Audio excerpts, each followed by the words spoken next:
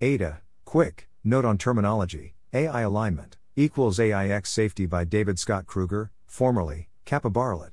Welcome to the Nonlinear Library, where we use text-to-speech software to convert the best writing from the rationalist and EA communities into audio.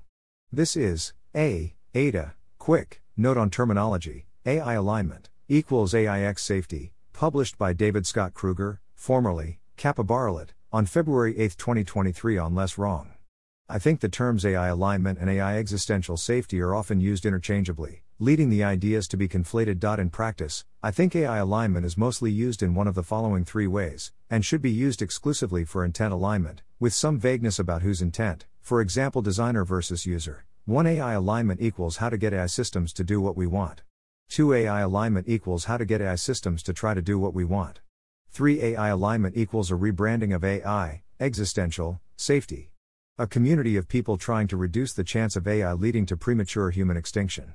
The problem with 1 is that it is too broad, and invites the response, isn't that what most all AI research is about? The problem with 3 is that it suggests that intent alignment is the one and only way to increase AI existential safety. Some reasons not to conflate 2 and 3.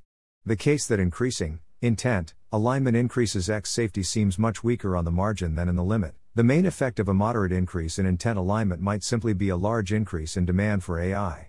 Even perfect intent alignment doesn't necessarily result in a safe outcome. For example, if everyone woke up 1000000x smarter tomorrow, the world might end by noon. X safety can be increased through non-technical means, for example governance coordination.